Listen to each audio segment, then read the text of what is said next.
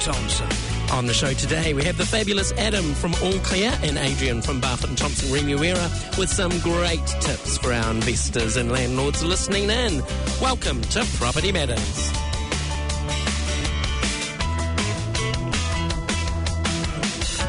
Welcome along to another Monday. I've got some fabulous people in the studio to chat to you today, taking a break from the politicians. Thanks for your feedback over the last couple of weeks. Really appreciated it. And a big thank you to National and ACT for coming along. Sadly, our other parties did decline, but really appreciate the feedback that we got from you, our listeners. Remember, you can download all our podcasts on Spotify, Apple, Samsung, iHeartRadio, or wherever you like to listen to podcasts. You will find us there. And if you've got a question or a topic you'd like to cover or you'd like to come on the show, email us at propertymatters@barfoot.co.nz. We'd love to talk to you. Now, here to chat to us today, we have Adam here from All Clear and Adrian from Barfoot and Thompson Remuera. Good evening, gentlemen. Good afternoon. Evening. How are we? Fantastic. Excellent. So we're here to chat some very different topics, but they kind of intertwine because you're used to working together in this sort of space. So, Adam, kick it off. Tell us a little bit about yourself and I guess what your role is at All Clear, and then we'll unpack a little bit more about All Clear shortly. Sure. So, one of the directors of the business set it up in partnership with my business partner, Matt, 2016. So, and my area of expertise really is around, in particular, asbestos across a number of other technical subjects that we do work with. Brilliant. Okay. And Adrian, tell us about yourself. Yep, so I'm the head of property management for the Remuera branch of Barfoot and Thompson. So I'm essentially responsible for the entire branch's property management portfolio, which is around 350 properties, and we have about 3 property managers and an administrator at the branch. Cool. Awesome. All right. So we're going to get to know you both and your companies over the next 40 minutes or so. So, Adam, talk a little bit, first of all, what is All Clear? What's the key things you do? I mean, we're really a technical advisory and consulting service with a particular focus on residential property. We set the business up with a kind of a pretty firm view that we wanted the services that we provided were there, and they were impartial, they were pragmatic, they were accessible in terms of pricing. So that's really that sort of underpins everything that we do. Obviously, we do stuff in the commercial and industrial space, but our core specialisation is very much residential, and we do work with so many property managers across the country. Right. So can, obviously, property managers, can private landlords book you as well? Absolutely. Probably about an 80 to 90% split. Okay. So the vast majority of our clients are professional property managers involved in the property space. We do some work for landlords as well. That's because all these investors are learning that, you need to have your property professionally managed. And that's one of the things we say. Use the experts. Yeah. Absolutely. All right, so let's break down some of the areas that All Clear works in. First of all, I'm interested in the meth testing side. Back in the day when I was a property manager, it was back when all these rules and regulations were just coming in. Talk us through the different types of meth testing that you do. Right, so we only provide scientific or lab-based analysis, which is obviously fundamentally part of one of our core principles. There are other types of testing available, preliminary kits or immunoassay type testing options. In our view, they're just too unreliable scientifically, so it's not something that we do. There's basically 2 types of scientific services. There's what's called a field composite or a lab composite. We only offer the more comprehensive option for property managers and landlords, which is the lab composite service. And basically the way that works is it keeps the cost down. So effectively what we're doing is we are collecting individual samples, but when they go to the lab, they are analysing it initially as a group. Okay. But in the process, they preserve the integrity of those samples so they can be analysed individually should they need to be. To save coming back and doing it again and all those costs. Yeah, cool. So it's all about keeping the costs down up front, but also preserving the ability to have those samples run individually if you need to. And that's why we've been advocating for that service since 2016. So that's our only offering to property management and landlords. Do you still recommend that landlords have that tenancy? Every time there's a tenancy change, we get that check done again? Look, as a business, we have never advocated for mandatory testing. We just don't believe in it. We absolutely believe that all properties have a risk profile. All owners have a risk appetite. It it depends on your insurance policy, the type of tenancy you have in place, the individual risk factors of that particular scenario, and you really want to consider all those and make an educated decision. But we do, one of the first things we recommend to clients is, hey, look at your insurance particulars and understand that's really the best starting point. And obviously, secondly, talk to your property manager and they can give you some guiding advice on how to handle it. Yeah, Adrian, as a property manager, how important do you see these checks between tenancies? Look, I agree with Adam. They have their place. Initially, at the beginning, when they first sort of came out, there was all this hysteria about meth testing. You should meth test all the time, in between every tenancy, so on and so forth. After Gluckman came out, it sort of lowered that hysteria. Essentially, there wasn't a lot you could do for very low readings anyway. Again, what Adam's just said sort of sums it up quite rightly. It depends on the risk profile. It depends on the owner's appetite for taking that risk as well.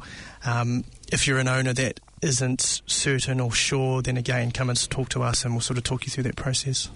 Now, Adam mentioned the insurance and checking insurance policies. Is that something your team would be doing to make sure that you're meeting the obligations of insurance? Yeah, that's right. So as part of the sign-up process, we do ask for a copy of the insurance policy. We're meant to keep one on file, especially if a tenant asks for a copy of the insurance report. We're obligated to actually give a copy of the insurance.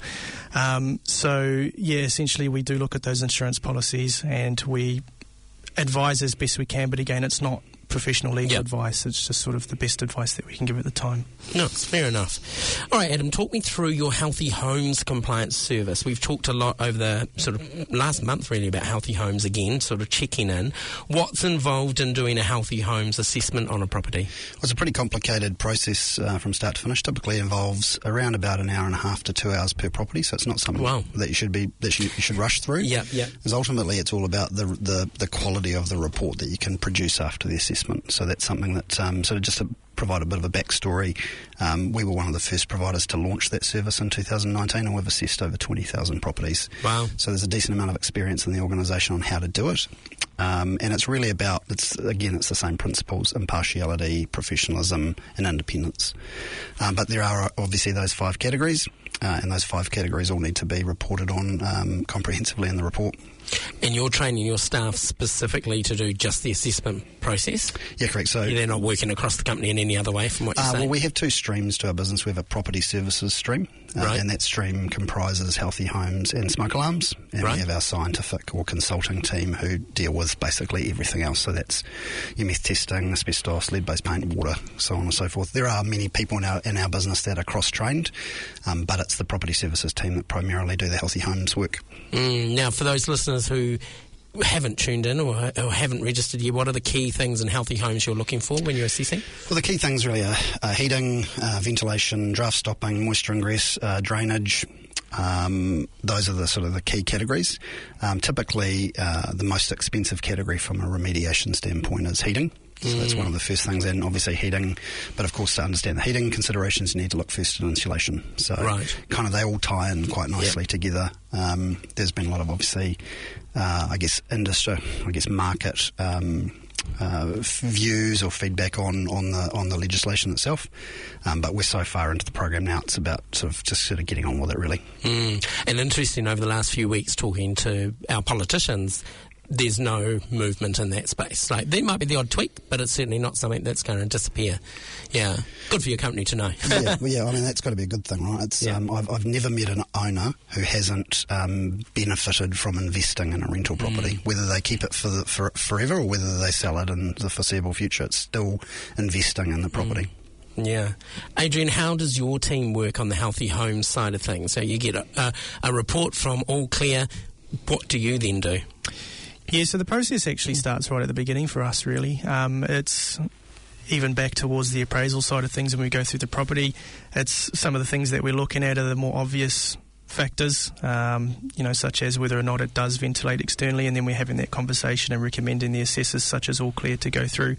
Once we get that comprehensive report, it's just working through that report bit by bit with the owners, keeping them involved throughout the process, and just referring those on to our contractors, our preferred contractors that traditionally give us a better deal than, for example, if a landlord went to a contractor directly, and that's part of that process when they sign up with us. You're an experienced property manager. What feedback, I guess, or how have you seen it for tenants? Like, do you get good feedback that this is making a difference to their homes? Hard to say, especially this year with the weather that we've been having. We've noticed a lot more issues popping up, especially in older homes. These are traditionally the homes that needed the healthy home standards, and I mean that's pretty consistent with why I think the government released these healthy home standards, was to bring these up to scratch. But for example, this year we've seen a lot of mould in properties and things like that, and ventilation has certainly been an issue, even for a lot of properties that are compliant. So it just sort of shows the state that some of our properties are in at the moment. How long does an owner have? So if an owner buys an investment property today, it's going to put the tenant in next week, how long have they got to comply with everything? So it's 120 days. That was from the recent change where they extended all the dates after COVID. And then from my understanding, all private rentals need to be compliant by the 1st of July 2025. Okay, and Adam, what if they don't have the ability to make something happen? For example, they can't install a kitchen extractor due to the way the kitchen is in the house, or no external walls or something. Are you seeing a lot of those sort of exemption spaces? Yeah, look, there's a huge number of exemptions, and I guess that's a really good point that you've raised, and it reinforces our position that it's really important you get an impartial and professional person's opinion. It's very difficult for an owner to potentially have to front a tribunal hearing saying, oh, look, I decided that this is exempt and this is exempt, when they just can't. There's no way they can justify the decisions. You really need to lean on the advice of a professional. To answer your question, absolutely, it's very common. We see a lot of, particularly in Auckland, a lot of issues around body corp, so not providing permission to do things, which is their right to do so under the Unit Titles Act. Right.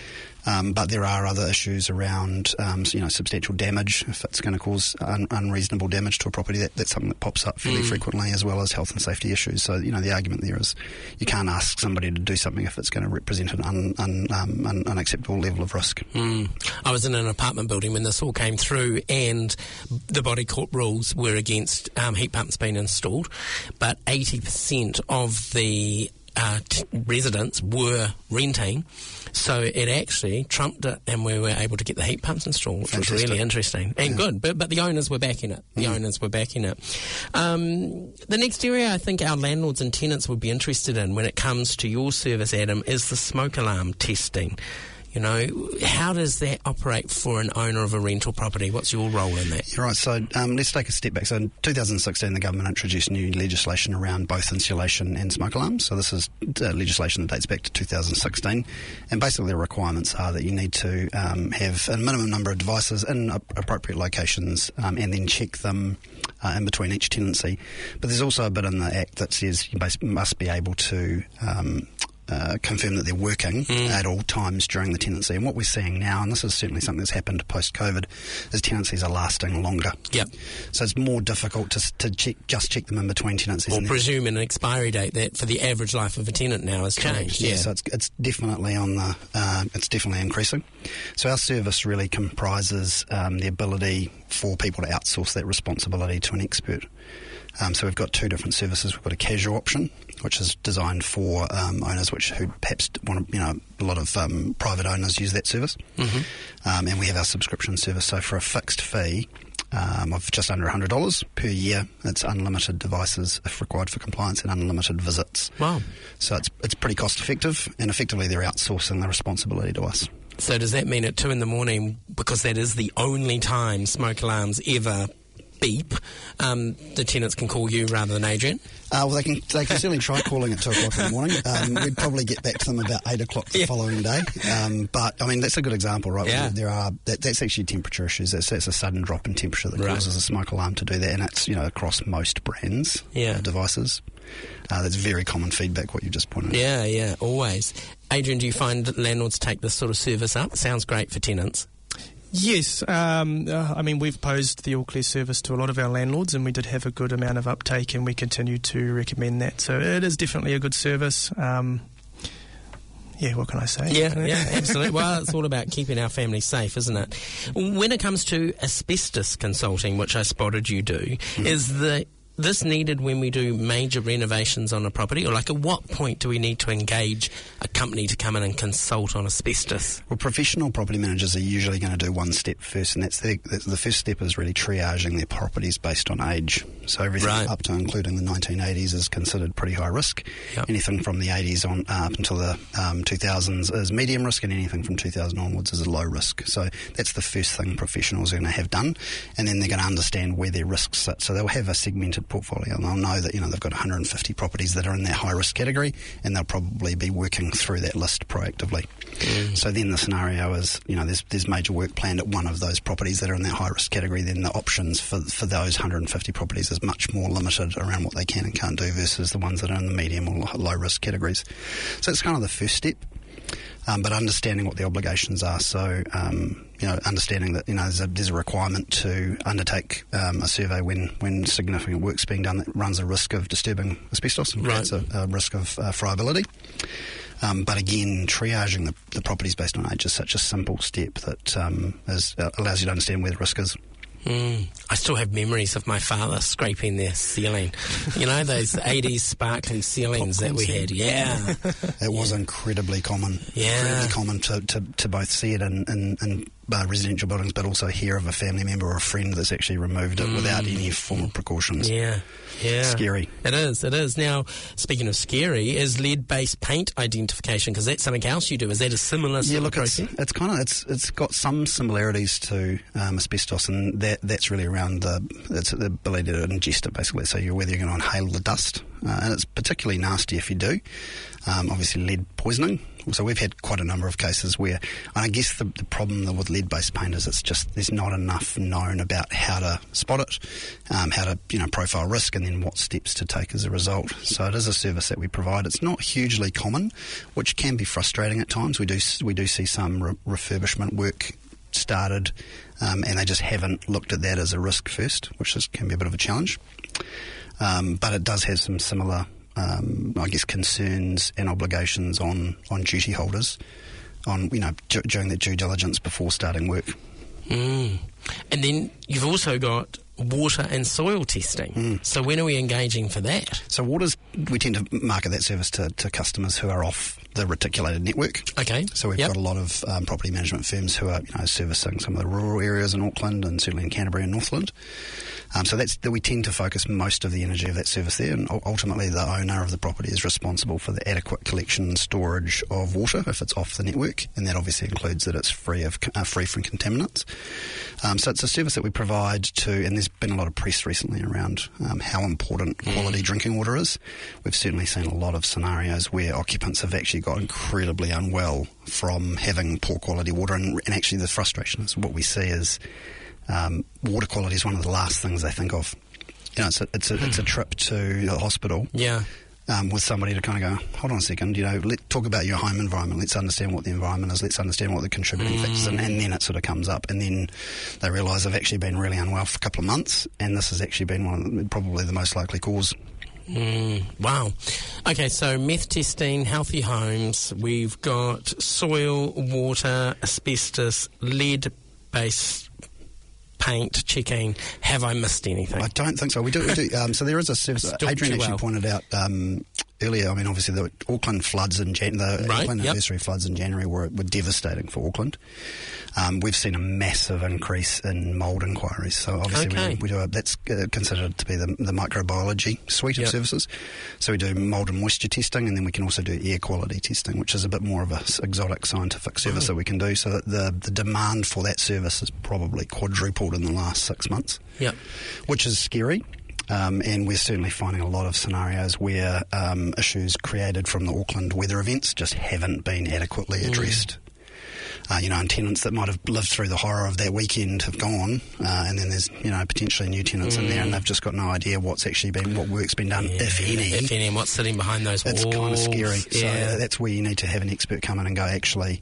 And I guess one of the other issues that we find in that space is it's very, very common for a remedial company to try and jump straight into trying to fix the issue without actually understanding what the root cause is first. Right. And invariably what happens is they, go and replace walls and reline carpet, and 6 months later the issue's back again. And that can be very, very frustrating for the owner. You're much more of a scientific company than I realised. I've now got visions of all your staff in white coats running around the office. No white coats, but very scientific. Yeah, so that's a good observation. What's the busiest part of your business? So we go through, I would suggest, probably about 300 sites a week, so it's pretty high volume. The two highest volume services would be healthy homes and smoke alarms. So that alone that's about 200, so it's at 2/3 of the total volume. Right. Smoke alarms is a really, really high volume service. Okay, good to hear, though, from a safety point of view. So, Adrian, I'm going to switch it over to you now. Tell me a little bit about yourself and your journey in property management that sort of led up to this role at Remuera. Alrighty. Yes, I mean, for me, I started real estate back when I was 19 years old. I was up in the far north in a place called Kaitaia. Some people will know it, some won't. And I started just as a personal assistant to a real estate agent up there. I was initially given a portfolio of about 30 properties, told to go through to the Residential Tenancies Act through the legislation website, and basically said, here you go. That's your training. Yeah, that's your training, figure it out. No, look, but the support was good. And then from there I moved into the actual property management role at First National up there. I was looking after around 100 properties, I believe it was. After that time, the sales agent that I was the personal assistant to, he actually bought out the offices up there. So he bought out 3 offices up in the far north, and he also bought out the rent roll up there. He tapped me on the shoulder and said, hey, look, could you actually run the property management for me? My focus is sales, essentially. So that's what I did. Took over that rent roll, set up all the processes. I wasn't given a lot of gain. It was more, here's a rent roll of around 100. Can you make it work? So figure out the systems and everything else. From there, I went on to university in 2020, right as when COVID started as well.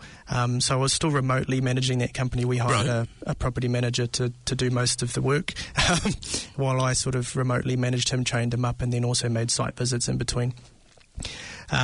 Sort of towards the end of that journey, I was about 3 years in, I moved back up to the far north, took up a sales manager position, did that for about 6 months, and then this opportunity came up with Barfoot and Thompson out of the Remuera branch.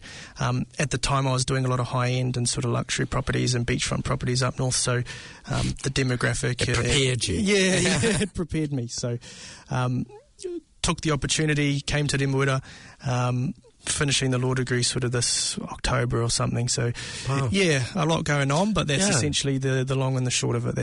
That's cool. And what, can I ask, is the most noticeable difference between being a property manager in the north versus Auckland? Yeah, so it's definitely the people. In terms of the people, the demographics. So there are just different interactions between people in Northland and people in Auckland. There is a lot more asserting of rights in Auckland, for example. There's a lot more challenging of decisions, where you spend a lot more time going through the compliance aspect of property management rather than property management 101, which is essentially your inspections and your maintenance and things like that. So that's the biggest difference that I've noticed there. Interesting.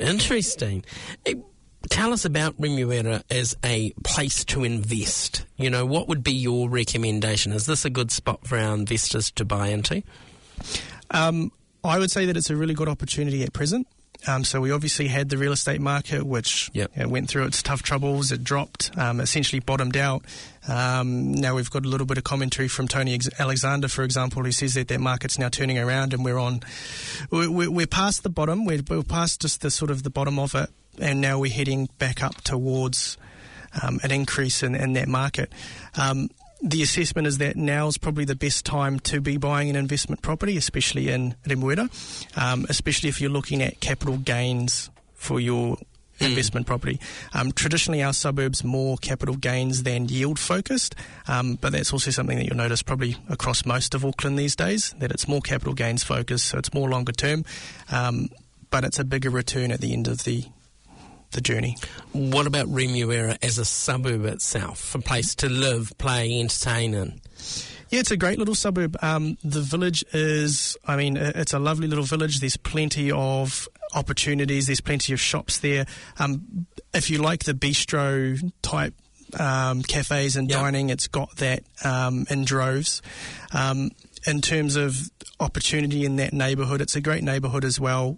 Not just for investment, but also buying your own home, and there's plenty of scale as well. It's a very large suburb compared to some. There's properties as little as 600,000. They might need a little bit of work to sort of bring them up to standard, but a good little sort of investment to get into. And then there's properties up to your sort of 8-10 million. It's Remuera after all. So. Yeah. Yeah, but there still is that variety in there, because we do tend to think of sort of just the high end, but it has got that variety across the suburb. Yeah, that's right. Yeah. Plenty of variety. So what is it that you love about property management that's made you move from the north down to Auckland? Property management, for me, has been one of those industries that you're not chained to your desk, and you never know what's coming day after day. Every day is unique. It's not the same thing over and over again. You're out there, you're dealing with people. One day you're doing inspections. The next day you might be doing appraisals. The next day you might actually be in the office finishing off your paperwork. But you're not chained to that one location. Yeah, variety is the spice of life, that's what they say. So how do you and your team stay up to date with legislation and all the changes that have come in over the years? Yep, so in terms of the legislation, I personally monitor a lot of that myself, especially with the legal background. It's sort of one of my strong points in terms of the branch, and one of the branch's strong points as well. We do every week, every Monday, we have a team meeting, or a team huddle we call them, but part of that huddle we do have a training session in there on something in the Residential Tenancies Act. And we're using information that's collected from tribunal decisions, but also from Westlaw commentary, for example, and databases that are available there. The other aspect is Barfoot and Thompson have been really forward-focused in terms of legal compliance and issues that pop up, and they do actually have an in-house legal advisor, Megan, who's been amazing. I get on with Megan quite well, and we discuss a lot of different issues. And she is also part of that legal upskilling and training there for our team. And then finally, obviously, is the boot camps that Barfoot and Thompson do offer for all new employees, but also existing and ongoing training for property managers. So plenty of time to refresh. Plenty of time, yep. A question that we put to our politicians the last 2 weeks, and I didn't get the answer I expected, was around regulating property management space. What's your thoughts on that? My views are probably a little bit controversial in terms of... that's okay. It depends. Nearly 5 o'clock. It depends on what people controversy think. Anyway, I actually agree with the regulation of the property management industry, and that's just because I've been on the ground and dealt with some of the other options out there who aren't focused on getting it right in terms of the legal compliance and doing it right, getting the Healthy Homes assessment done, but then also getting the work done that needs to be done. Those guys are traditionally the guys that give the other property managers who are following the rules the bad name. So I definitely think that there should be regulation in the industry. I don't think that's controversial. I think if I put any property manager in that seat, that's what they're saying. But I was surprised that both National and ACT were sort of saying actually it might not be necessary. Yeah, which was disappointing. I think it's easy to perhaps pass comment when you're not actually on the ground going into the properties and dealing with the issues. But for the people on the ground, I do know that there is some good support for regulation in the industry. Yeah. Adam, when it comes to training, your company offers training and education. Walk us through that space for you. Yeah, so we've trained hundreds of property managers right across all of the different service categories that we offer. Probably the most popular training module would be asbestos, followed by meth, followed by healthy homes. Okay. So that sort of starts at the beginning, understanding what the legal obligations are, what does best practice look like, avoiding negative outcomes, really going through step by step. As a business, we're really passionate about sharing our knowledge with our clients, and ultimately it enables them to make decisions, effectively considering all the facts. We don't push our services on clients, we just arm them with the information to help make an educated decision. So the training programs form such a critical part of that process. Given you are going in and out of private landlords and property management space, what's your thoughts on regulation for this industry? Well, look, I think it's probably not a bad thing. I think that, obviously the majority of our clients are property managers, and I think those who understand the industry are probably already at a level where they would be considered competent anyway, aren't going to have any challenges, achieving what's required. And it could be a really good exercise of potentially removing some of that element of the industry who perhaps aren't meeting expectations and maybe do leave a bit of a bad name. Yeah, and that's the thing, doesn't it? It sort of passes on, yeah. So, Adrian, in this day and age, why do you think it is so important? We've mentioned it several times already that people get their property managed and use a professional. I think the first thing is really just stress-free investment in property. You don't buy an investment property to get stressed and pull your hair out essentially at the end of the night. But I mean, in terms of what's going on, the compliance and law changes have really drastically changed the industry as a whole. It's totally different to when I first started when I was 19. I'm only 27 now, so I mean, what's that? It's dramatically changed in that time. It's no longer something that you can simply just do on the side after work when you get home. It's actually it's a full-time thing now. So yeah, that would be the primary part of why you would need to get a property manager, or why I think you would need to get a property manager. 27 and you're leading a branch. Has that been a real clear sort of career path when you look back of where you wanted to get? Because that seems really quick. Well done. Yeah, thank you. Clear career path? Yeah, not really. I mean, I'm in my 20s, so at the end of the day, how many 20-year-olds knew exactly where they were going to go with their career at the time? It's probably a little bit clearer now, now that I'm a little bit older. But yeah, when I was 19, I definitely could have told you, hey, by the time I'm 27, I'll be in Remuera running a property management branch. So. Obviously, over the last few weeks, we've chatted to politicians. So do either of you, if you had the opportunity to sit with all the major parties in the room, what advice would you give them in this industry and in this space for new policies that they might be writing? Look, I think if I had an opportunity to sit down with politicians, the first thing I'd say to them around healthy homes would be, look, don't make too many changes. We're so far through the program.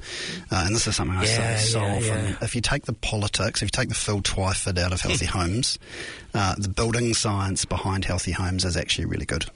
And you find me somebody who thinks, less sick kids, a more productive workforce, healthy homes. You find anyone that doesn't think that's a good idea, and I'll debate it with them.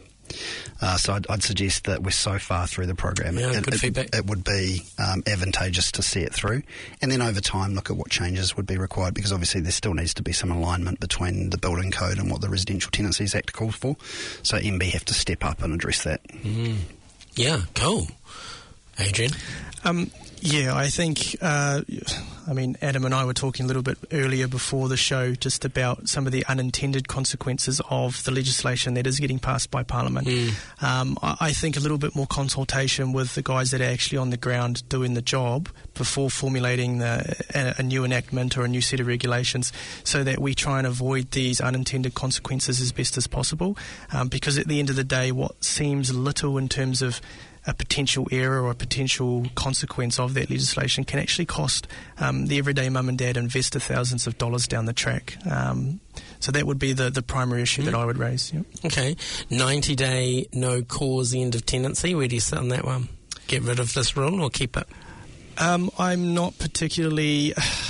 When I looked at the statistics, I did a video with David Faulkner from Real IQ a long time ago, back when the 90-day no-cause terminations were first sort of proposed as being removed. The statistics, I think, was around 3% of tenancies or something were terminated by a 90-day notice. It's essentially it's not a very impactful change. I think there's better changes that can be made out there rather than just reintroducing something that wasn't really used that much in the past anyway.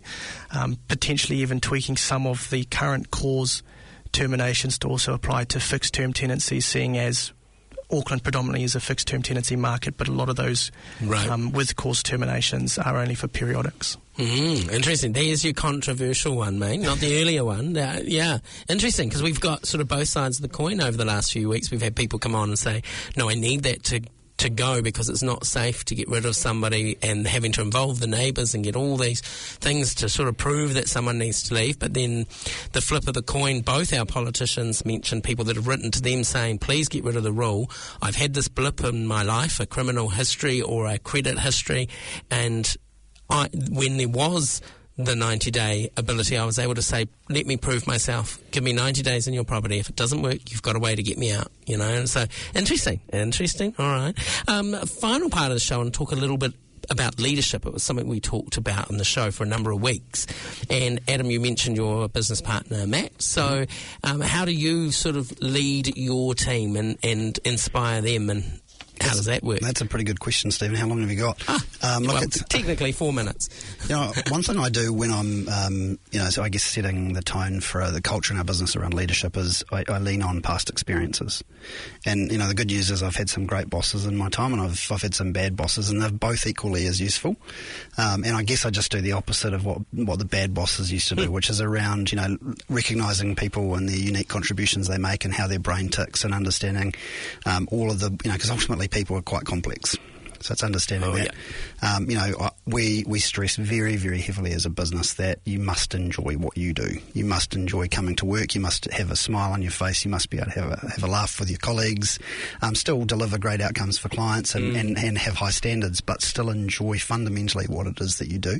And if you you align your business values and your objectives against ensuring that at all times you're meeting that, you really can't go wrong. And obviously you've got to really be really picky with people. You know, you've got to make sure that you get the best of the best in your business. Yeah, nice. I like that. And you're absolutely right. I mean, we're on this earth for such a short time.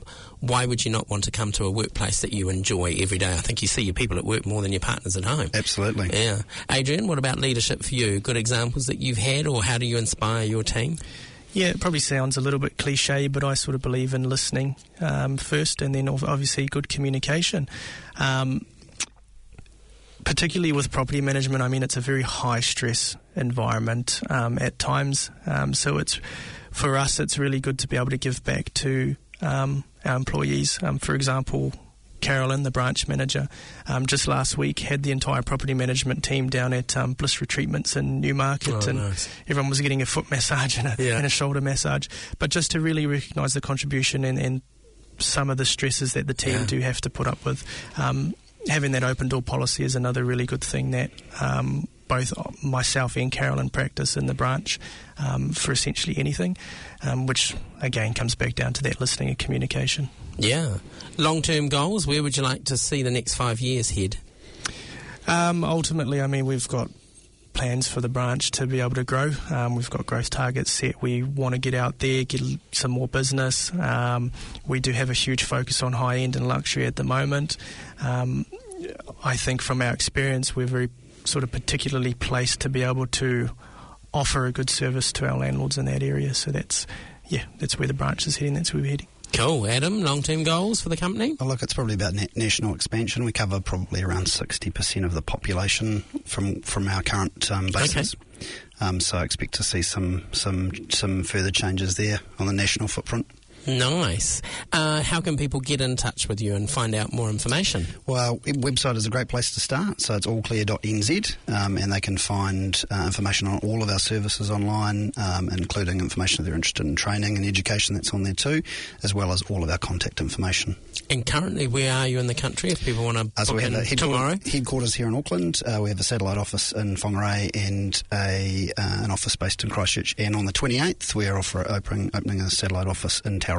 Ah, cool. Tauranga, it's all happening in Tauranga. Yeah, the awesome. Golden Triangle. Yeah. Well, I was walking through the main street a few weeks ago and I was like, oh, there's so many closed shops. So I'm hoping that turns around for them. I think it's probably going to be the summer of 2024 for the Bay, to be honest. It needs a bit longer for the tourism sort of effect to take its natural course. Nice. And Adrian, how can people get in touch with you and your team? Yes, I mean, it's relatively simple. barfoot.co.nz/Remuera. You'll find me on there. You'll find my team on there. Profiles about us and everything else as well. So feel free. Any questions at all? I mean, even if you just have a general question, we're happy to answer them. Awesome. Well, thank you both for your time on a Monday afternoon. Safe travels in the Auckland traffic, and hopefully people get in touch, and really appreciate your knowledge. And I've certainly got a very different scientific view now of what All Clear's looking like. Pleasure. Awesome. Great to have you here, guys. And a reminder, you can download our podcast from Spotify, Apple, and wherever you like to listen to them. And our email address is propertymatters@barfoot.co.nz. Got some very different guests coming up over the next few weeks, so make sure you stay tuned. We'll catch you next Monday. Safe travels on your way home. Have a good night.